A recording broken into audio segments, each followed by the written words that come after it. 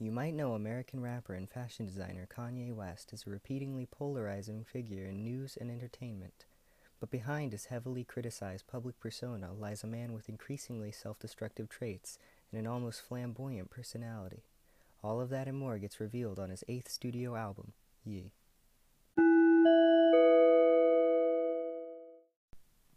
The opening track, I Thought About Killing You, begins in an almost somber and understated way with a poem Kanye wrote admitting thoughts of homicide and suicide, excusing both with the repeated phrase, "You'd only care enough to kill somebody you love." He backs up this claim later in the song while also reaffirming his authenticity. This mental health talk isn't a part of a trend or gimmick. It's how Kanye genuinely feels.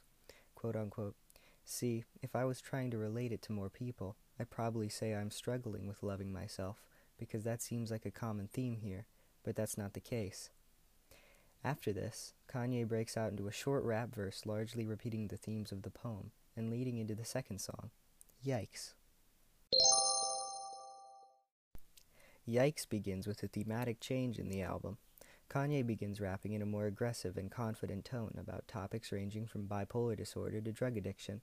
The drugs Kanye raps about seems to also be an allegory for fame, speaking about addiction in the context of incredible wanting or need, the same way Kanye feels about fame. This is the probable cause of all the insane stunts Kanye has pulled off over the years.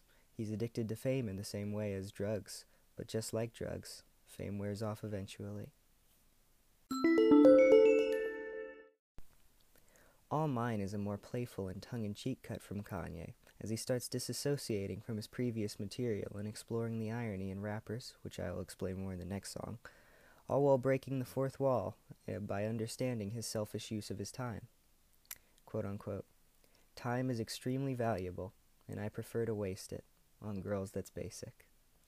His self-destructive behavior is something he's so out of control of in his own mind that he accepts it as his future, or lack of one. Track 4, Wouldn't Leave. Wouldn't Leave serves as more of a love song for Kim Kardashian, Kanye's wife at the time, and less as a cohesive statement of his mental health. Throughout the track, Kanye repeatedly thanks Kim for her commitment to him whenever it looked like his career was over and there wasn't any coming back. This proved to Kanye that Kim loved him and not the things that came from being married to him. It's important to note that this track is aged the worst out of all of them, but it is still a thrilling look at one of the most dominant power couples in the world and their less than perfect relationship.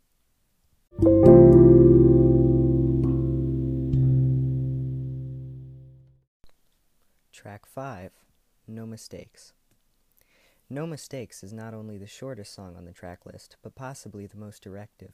The chorus of the song carries on the theme of the previous, Kanye's devotion to his wife, but the verse acting is more of a diss track to Canadian rapper Drake.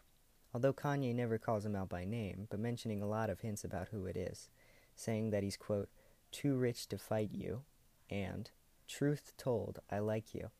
He also makes fun of Drake's perceived racial insecurities throughout the song. All this paired with the fact that Drake has reportedly been cold to Kanye recently by ignoring several of Kanye's attempts to reach out to him, it makes it pretty obvious who No Mistakes is about.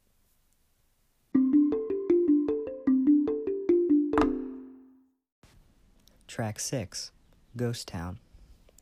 Ghost Town serves as more of an outro for the album, although it's important to note this isn't the last song on the project.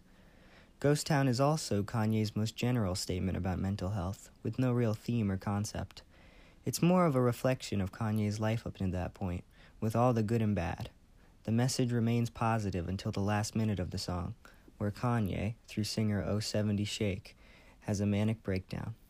Nevertheless, with stellar production and empathetic lyrics, it's no wonder why people connect with Kanye the way they do.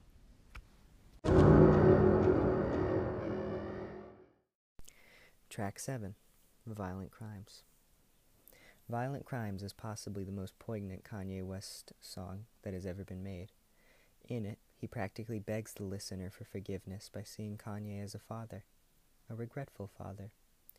Kanye laments the fact that he's let his sexualization of women get as far as it did, and that he's only stopped to rethink everything he had said/done after he had a daughter of his own, saying, quote unquote, "Father, forgive me. I'm scared of the karma, 'cause now I see women as something to nurture, not something to conquer.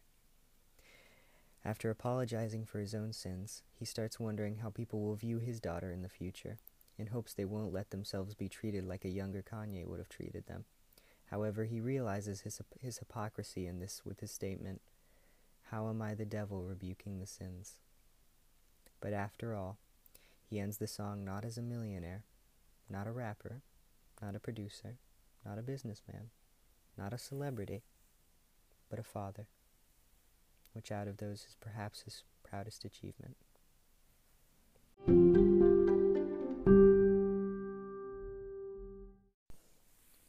And that is Ye.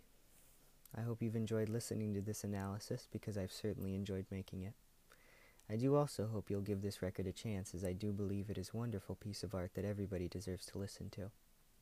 Anyways, enough about all that. Thank you for listening. I'm so glad you wouldn't leave.